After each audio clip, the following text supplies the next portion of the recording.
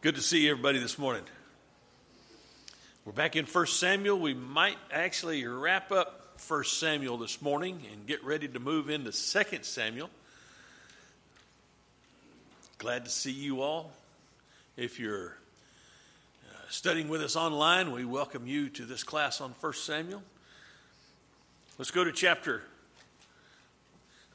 Kahum.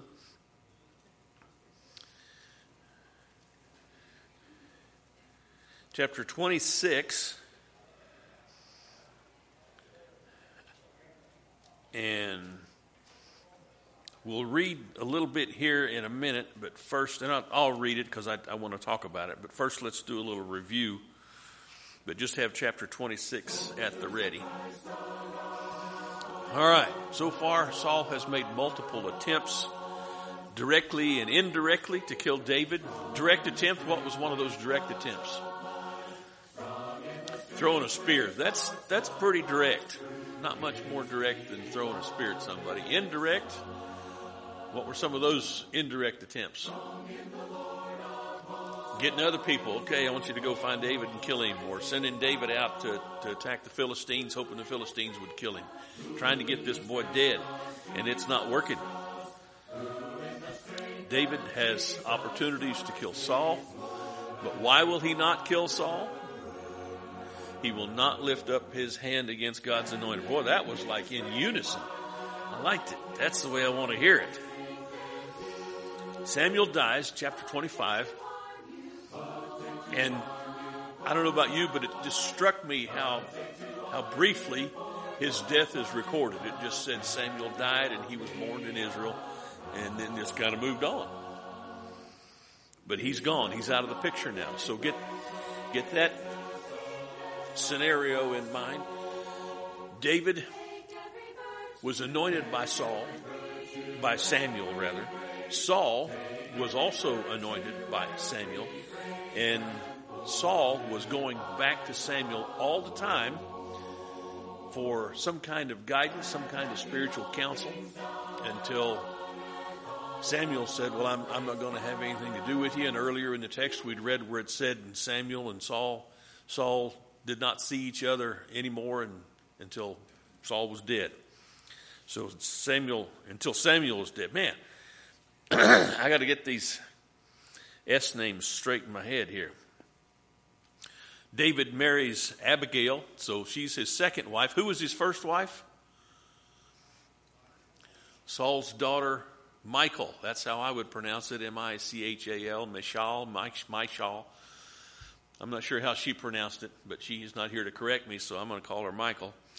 And married to Abigail, the widow of the fellow named Nabal. Remember what the name Nabal means? Fool? Yeah. How'd you like that to be your name? Hey, fool. I'm not insulting you, I'm just calling you by your name. And he also marries, and this is just kind of like thrown in at the same time he marries Abigail. Oh, he also married Ahinoam, the Jezreelitess. Like, wow, I would have thought that would have been a little more significant. But so he's been married 3 times, got 3 wives.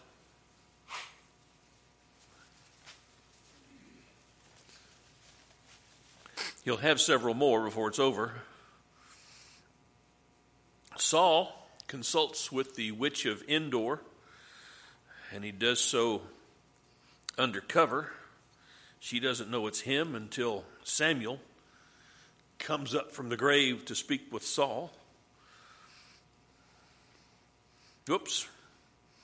That was all I had. That's all I had. Okay. Well, there we go. That was our review. To get us started, I just want to go back to 26 that I had mentioned earlier and do a little reading here and talk about this. This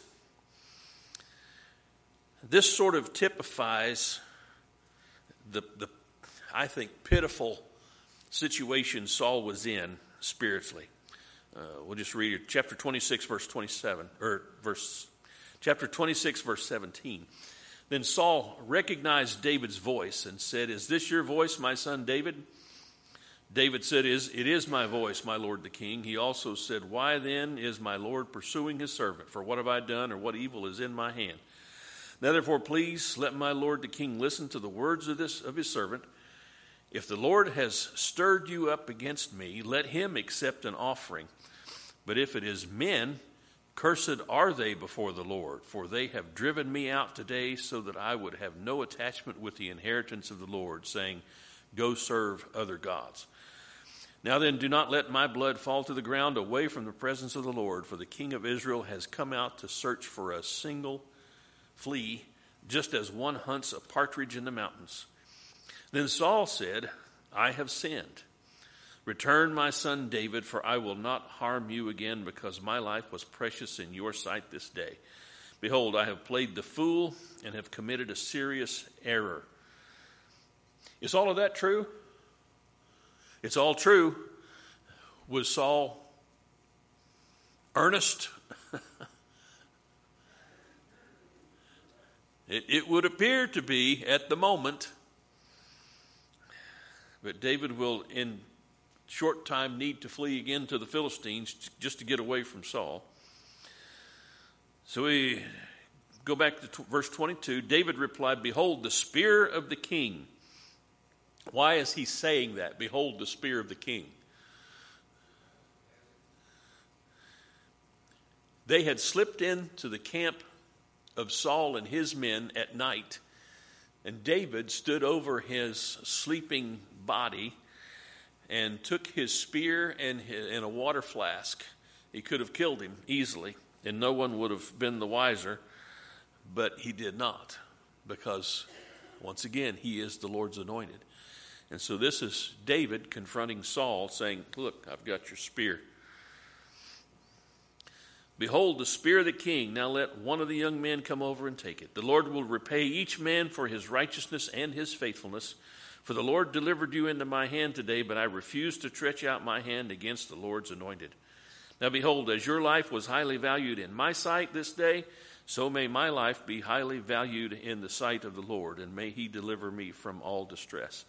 Then Saul said to David, "Blessed are you, my son David. You will both accomplish much and surely prevail." So David went on his way, and Saul returned to his place.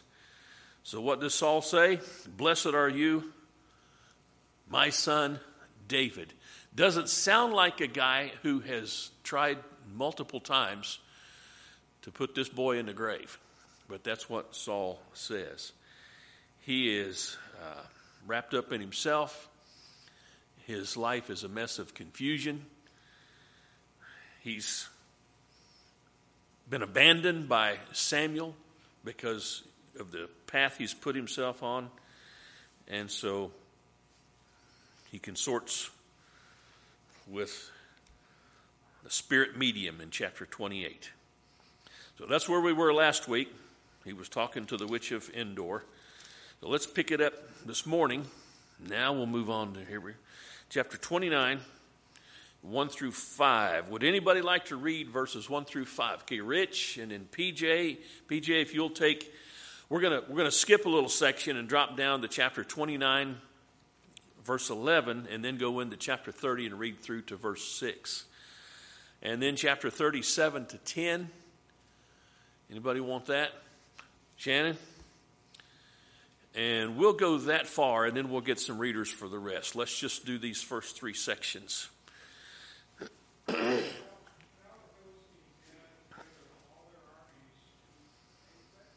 Yes.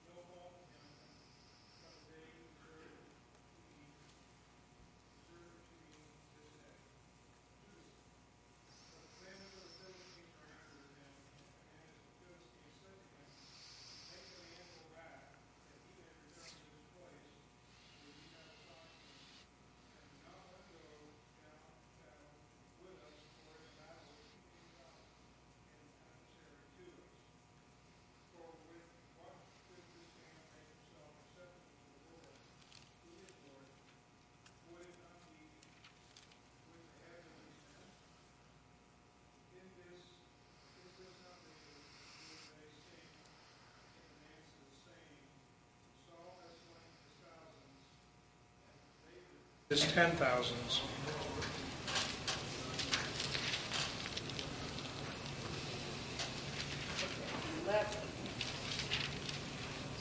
So David got up early, he and his men, to leave in the morning to return to the land of the Philistines, and the Philistines went up to Jezreel.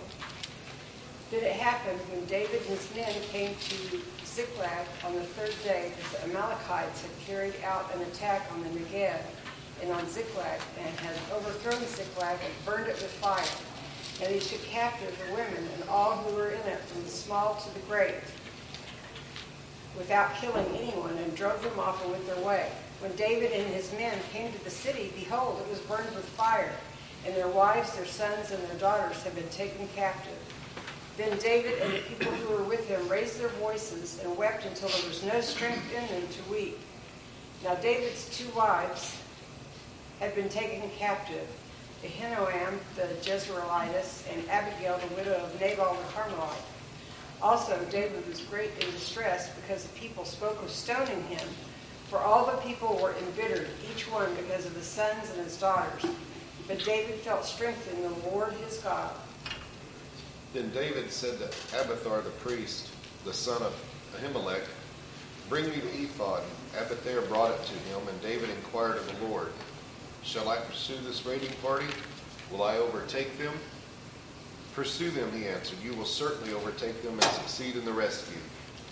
David and the 600 men with him came to Bezer Ravine, where some stayed behind, for 200 men were too exhausted to cross the ravine. But David and 400 men continued the pursuit. All right. So, Ziklag is where David and his men had been staying, living. Achish had given Ziklag to David, and it became one of the cities of Judah, standing in the southern part of Judah. So while David is off attempting to go with the Philistines to fight against Saul, what happens to Ziklag? Well, the Amalekites attack. Well, wait a minute, who are the Amalekites?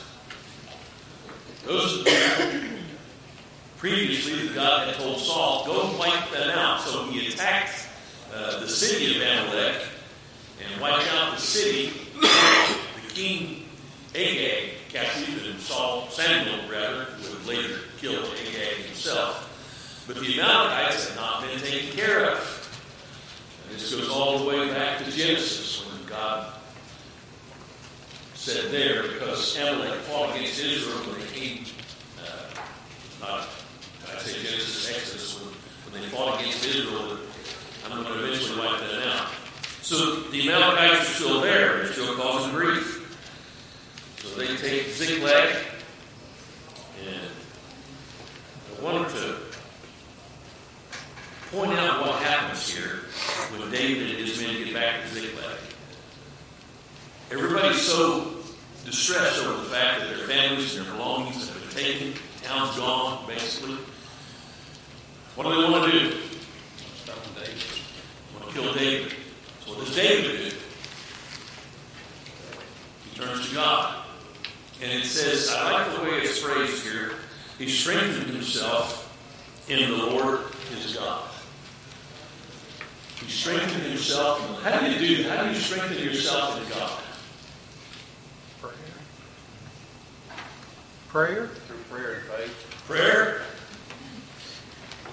It doesn't say prayer, but I got every confidence that he did pray. What else might he have done to strengthen himself in God? What's that? I had a sinus infection, and seriously, I'm not making this up here as well as I did. I think I'm going to get it back, but right now I don't. Submit and trust, yes.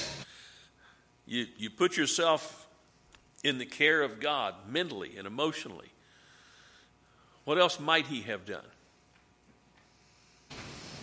Because we don't know. It just says he strengthened himself in the Lord. And it's therefore left up to us to imagine what he might have done. What works for you? Remembering when his hand has been with me. You remember what God has done in the past. You think back, well, I remember we got in this situation. And I don't know how many times Debbie and I have sat down and said, man, I wish we had written down every time we were in a hard, difficult situation, and somehow the Lord brought us through that. If we had written that down, we'd go back and probably rehearse that, because I'm pretty sure there's going to be some more difficult times come. And if you face the difficult times, looking at the times, oh, well, we did. By the way, what has David done previously? What did he do when he was trying to convince Saul to let him fight Goliath? Talked about the lion and the bear. He went back to his history and said, well, my history tells me that God is faithful. Maybe that's the kind of thing he was doing here. What else do you do when you're trying to encourage yourself, Rich? Having faith. So you're saying that faith is not something that's just automatic. It either comes or it doesn't. You're talking about a decision that you make? Yeah.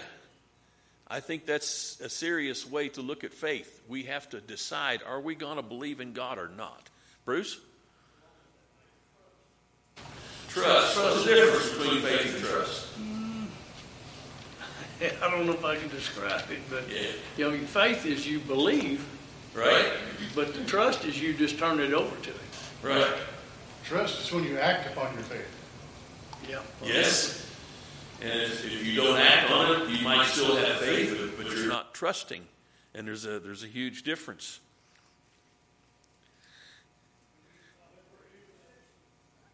What's that? He's looking for a 2 to 6. Yeah, I'm looking for a 2 to 6. Oh, I use this pew right here.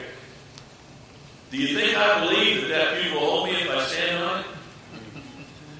Yeah. I probably do. I'm hoping it will. But am I trusting it? Not until I get on it. Now, if I do this.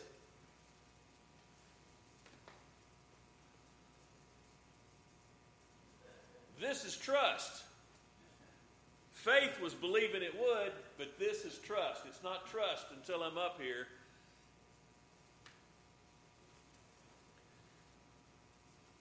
And that, to me, is the best way to illustrate the difference between faith and trust. Bruce? Part of it, too, is just turning it over to God. Right. That's what Randall was saying initially. You don't just submit, keep you dwelling trust on it and fretting and worrying about it. You turn it over and trust that God's going to do what needs to be done. And then you can only do that in your mind. You have to mentally decide, all right, I'm going to trust God. How many things in life are there over which we have control? Just us. Oh, you can control yourself? That's going to be the maximum. Okay, that would be the presumed maximum right there. Have you ever failed to control yourself? Oh, yeah. Not me. I'm a preacher. It's like they say you have the right to remain silent. Yeah, you have to remain silent. Plead the fifth. Whatever, something like that, because, there's just so little we have control over. But then there's God, who presides over. The universe is too small to say, because the universe is just the physical creation God's brought into existence. Beyond this physical universe, there is a world we have no idea about, and He reigns over that as well. Remember what Jesus said when He was leaving the apostles there in Matthew 28? All authority, where? In heaven, which is everything outside of the created universe, and on earth, which is the universe. So that's God's authority, and David is encouraging himself in the Lord. I don't know the origin of all of the Psalms, but if you read the Psalms, you can read a lot of those Psalms and imagine David encouraging himself in the truth about God, because that's what the Psalms reflect. In so many ways, they're encouraging. Anyway, I just wanted us to see what's going on here in David's mind. And remember, He is the Lord's anointed, and yet things are not always going swimmingly. He might have said to himself, man, I'm the Lord's anointed. Everything ought to be going right for me. What's wrong? What have I done wrong? What has he done wrong at this point? Nothing. And once again, I see in this, there's a typology here, if you will. He's very much like Jesus. He comes to his own, and his own do not receive him. He's anointed of God, but he's not respected as the anointed of God. He's pursued and hated and hunted. And he has this ragtag bunch of guys who are faithful to him. Except at this point, how long were the apostles faithful to Jesus?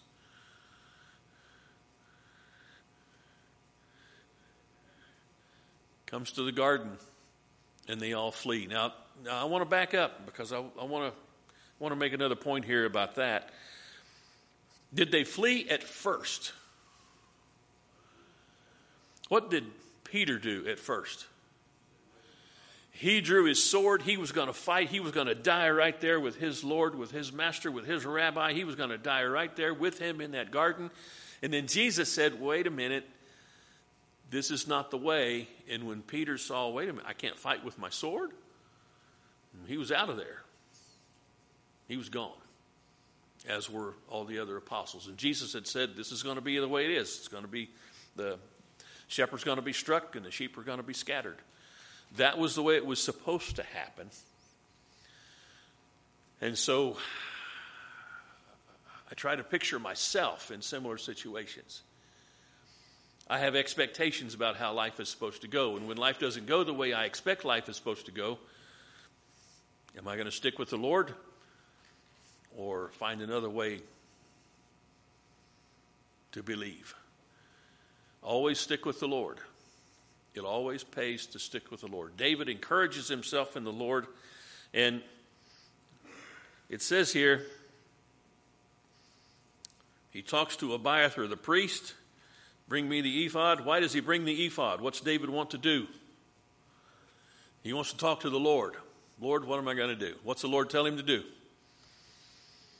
Pursue the Amalekites, get your families back.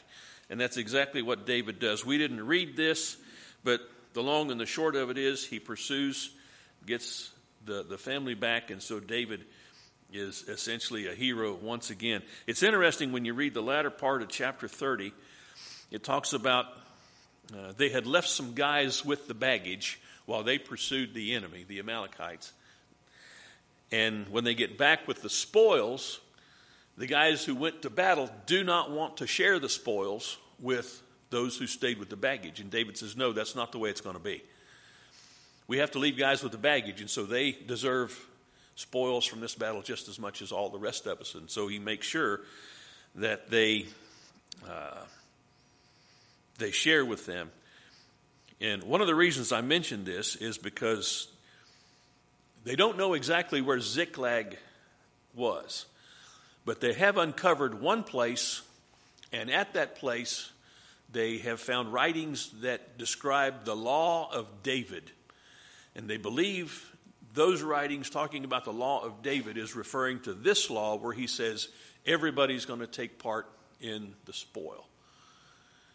And I don't know what kind of a message there might be for us here just to imagine. But you remember Jesus' parable about the workers? You go out in the early part of the day and you're looking for people to come, and you get a few, and you go out later and you get a few, and you go out at the very end of the day and you get a couple more to come. And who gets paid? Everybody gets paid. And they get paid the same amount. So, yeah. And I wonder if that's in the account, in the tale, just to make the point. You don't need to be grumbling because that's what everybody's agreed to do. Now, first PJ and then Bob. I noticed it said all the wicked and worthless men among those who went with David said, since they did not go with us, we will not give them any of the spoils. So it was just part of them that didn't want to divvy it up, right? Right. So there were some who were willing to share. It seems to be there's somewhat of a focus here, because David even mentioned this when he was talking to Saul. Who's convincing you, who's talking you, who's influencing you to chase after me? Is it God, or is it some of those worthless guys you got following you? This seemed to be the thing, because you go back to the end of Judges. What does it say at the end of Judges? It says it twice. Every man did what was right in his own eyes. And there's a lot of that still going on. And it's present here in the account. You can see little snippets of it here and there. People just doing what they want to do, what they think is right. And, of course, we're past that in human history. Nobody does that anymore. But, yeah, good. I got somebody's listening over here. Yes? To say that it seems like any time anybody gets in power, from the beginning of time until now, there's always somebody who wants to attach themselves to this person to try to get stuff for themselves from this person that has power. Oh, sure. And it's, just as much today, if not more, than any other time. It's true. And there is potential for wisdom in that. Sometimes you attach yourself to somebody who's in power for a mutual benefit, but other times it's like is happening here. It's a strictly selfish situation. Bob? We go back to when the Israelites first came out of Egypt. I'm sorry?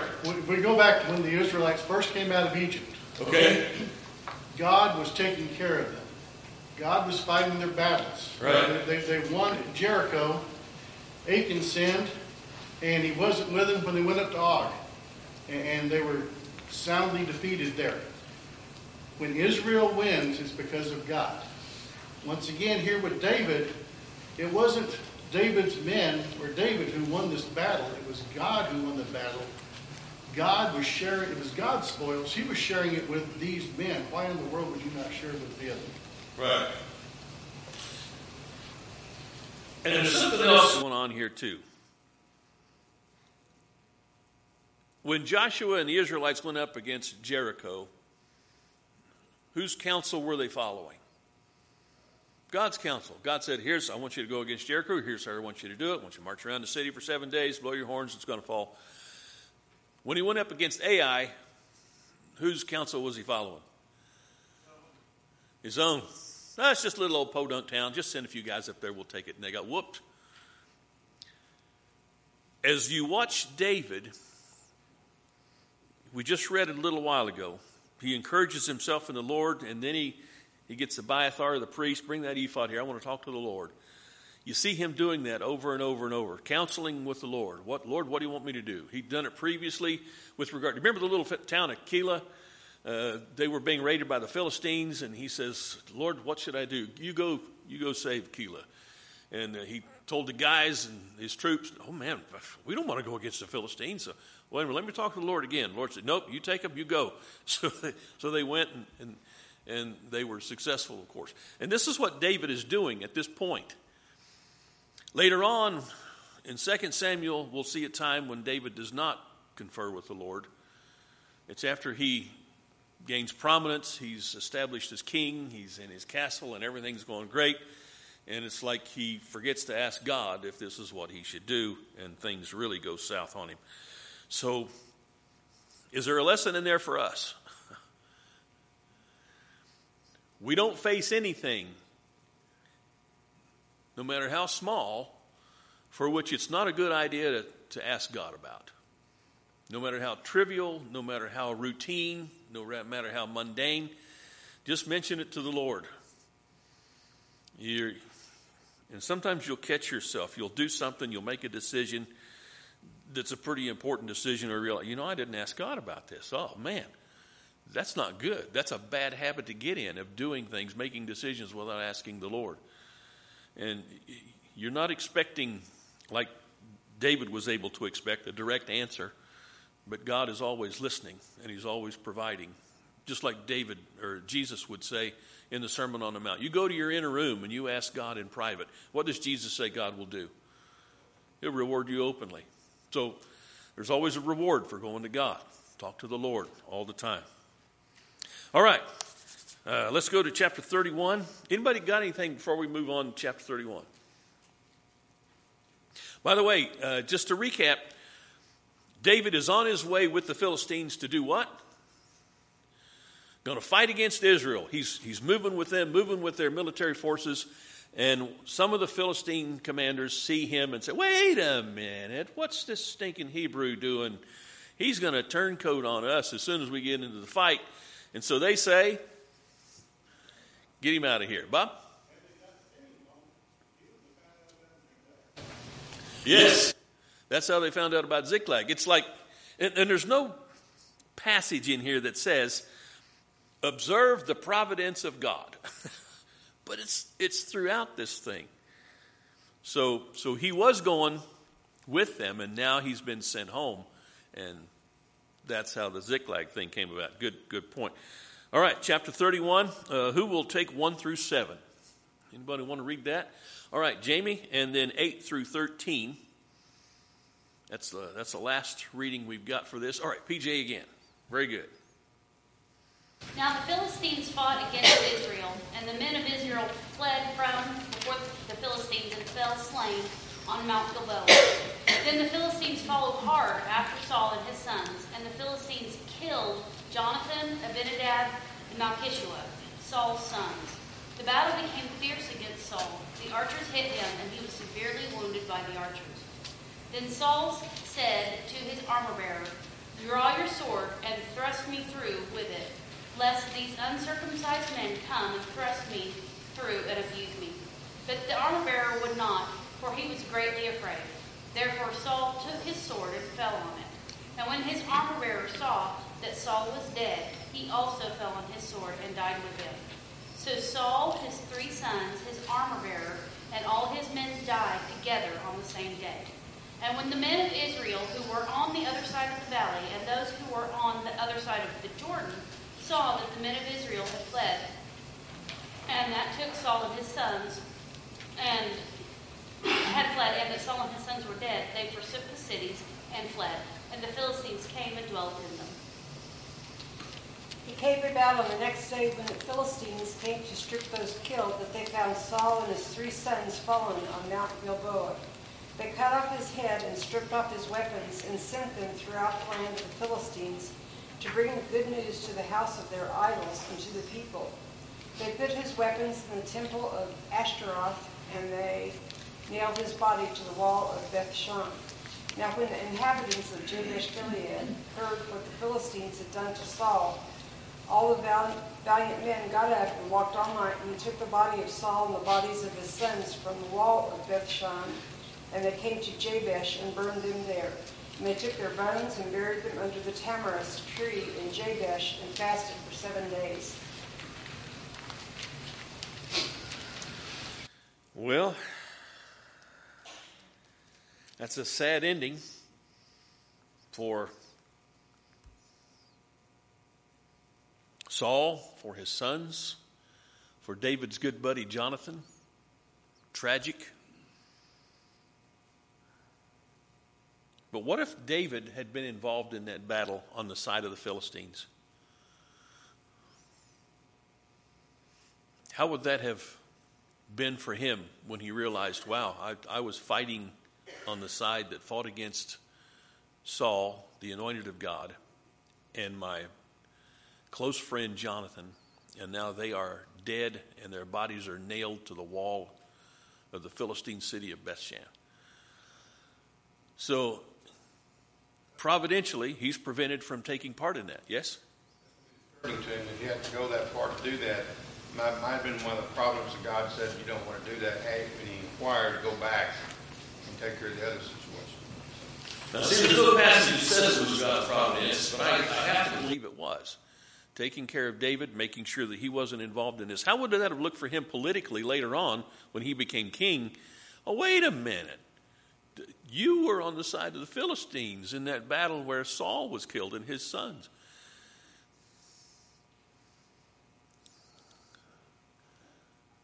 Jamie. So it reminds me of some articles I've read recently of prosecution of people who worked for the Nazis.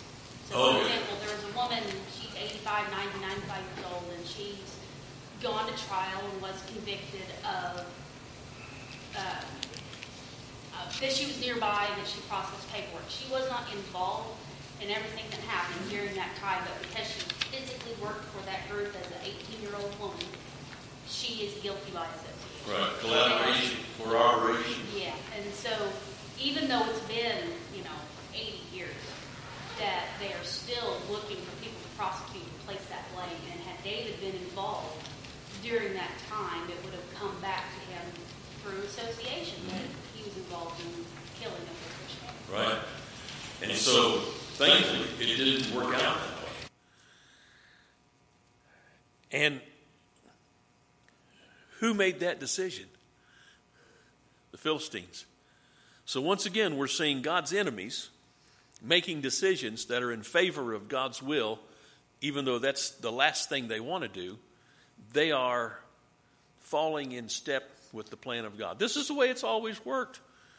You can't fight God, because in your fighting against God, you're going to do something that furthers his plan, furthers his will, that helps to bring about what he was planning to do all along anyway. Bob? If you're an Israelite right now, this looks like disaster. Mm-hmm. This is a major problem. And yet we've alleviated ourselves with Saul, and are allowing David to start, moving in. Right. So this is the will of God. We can see the will of God, but at the time we can't see the will of God. Right. This would have been in our day if you were there. We're looking back and saying, "Oh, all right, now it's the throne is open for David to move right in," which is what's going to happen. But before we get to that, what happens to Saul and his sons? His head's cut off by the Philistines. They carry the bodies to Bethshan, major city of the Philistines, nail his body, nail their bodies up to the wall. So who goes and gets those bodies down?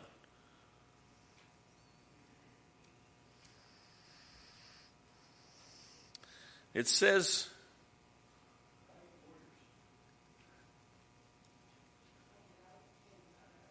when the inhabitants, verse 11, the inhabitants of Jabesh Gilead, who were they?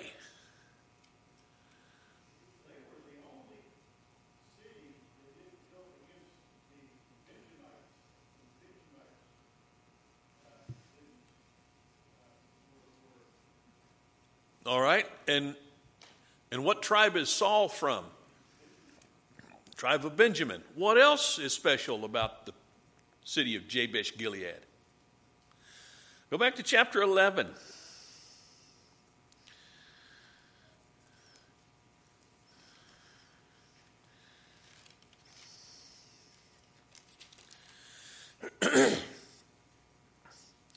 Chapter 11:1, Nahash the Ammonite came up and besieged Jabesh Gilead, and all the men of Jabesh said to Nahash, "Make a covenant with us, and we'll serve you."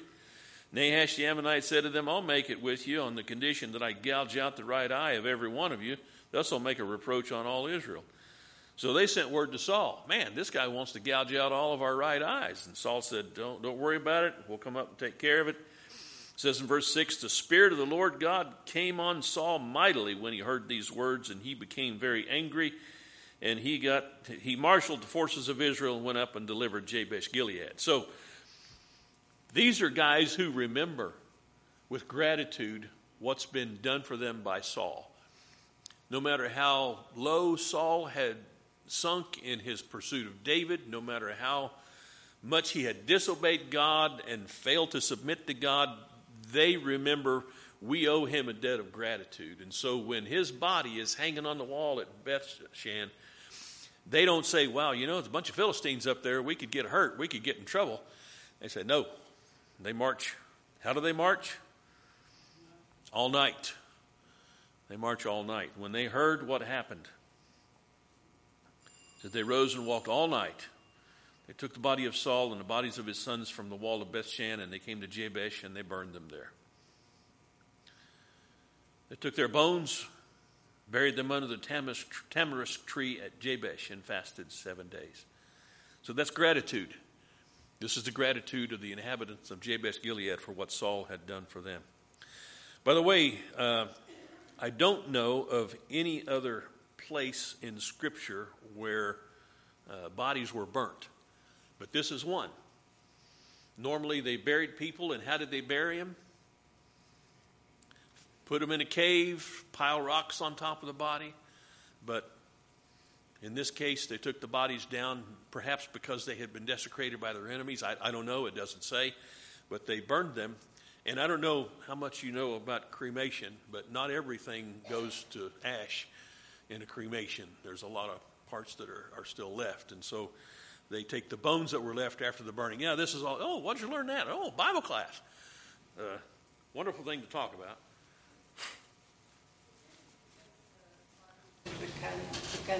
I'm sorry? It could have been because the bodies, having been nailed to the wall, had begun to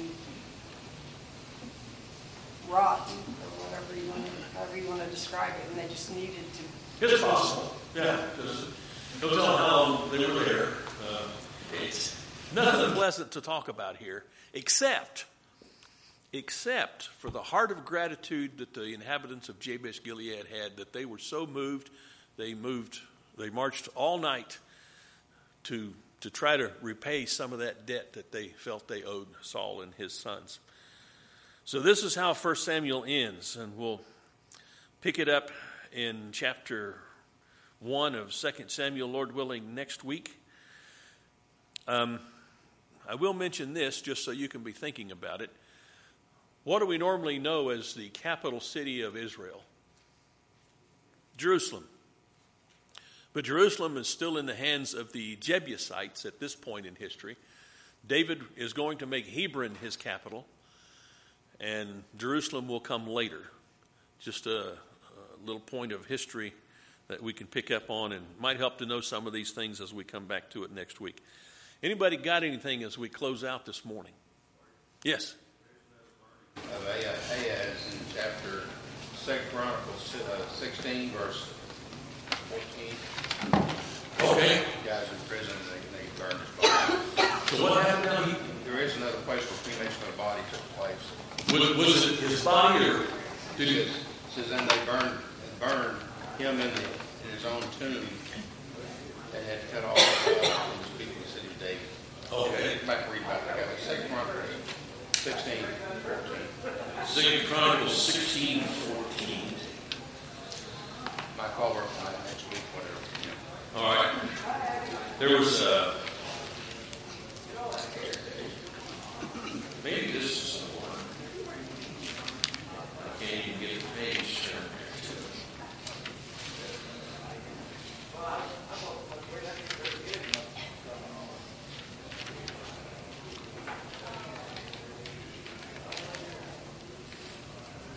It's talking about the time of Hannah, the seer did something for the king.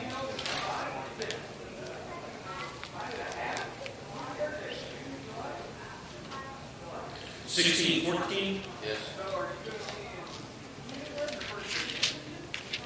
And yours says burn. Yes.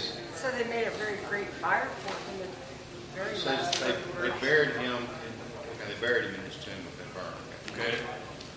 Well, this is how mine reads. They buried him in his own tomb, which he had cut out for himself in the city of David, and they laid him in the resting place which he had filled with spices of various kinds, lit by the perfumer's art, and they made a very great fire for him. So I don't know if Maybe the this fire was for homage. I don't know. might have been a bonfire. Right. Let's get together. One more verse. Just see one more verse. Curious.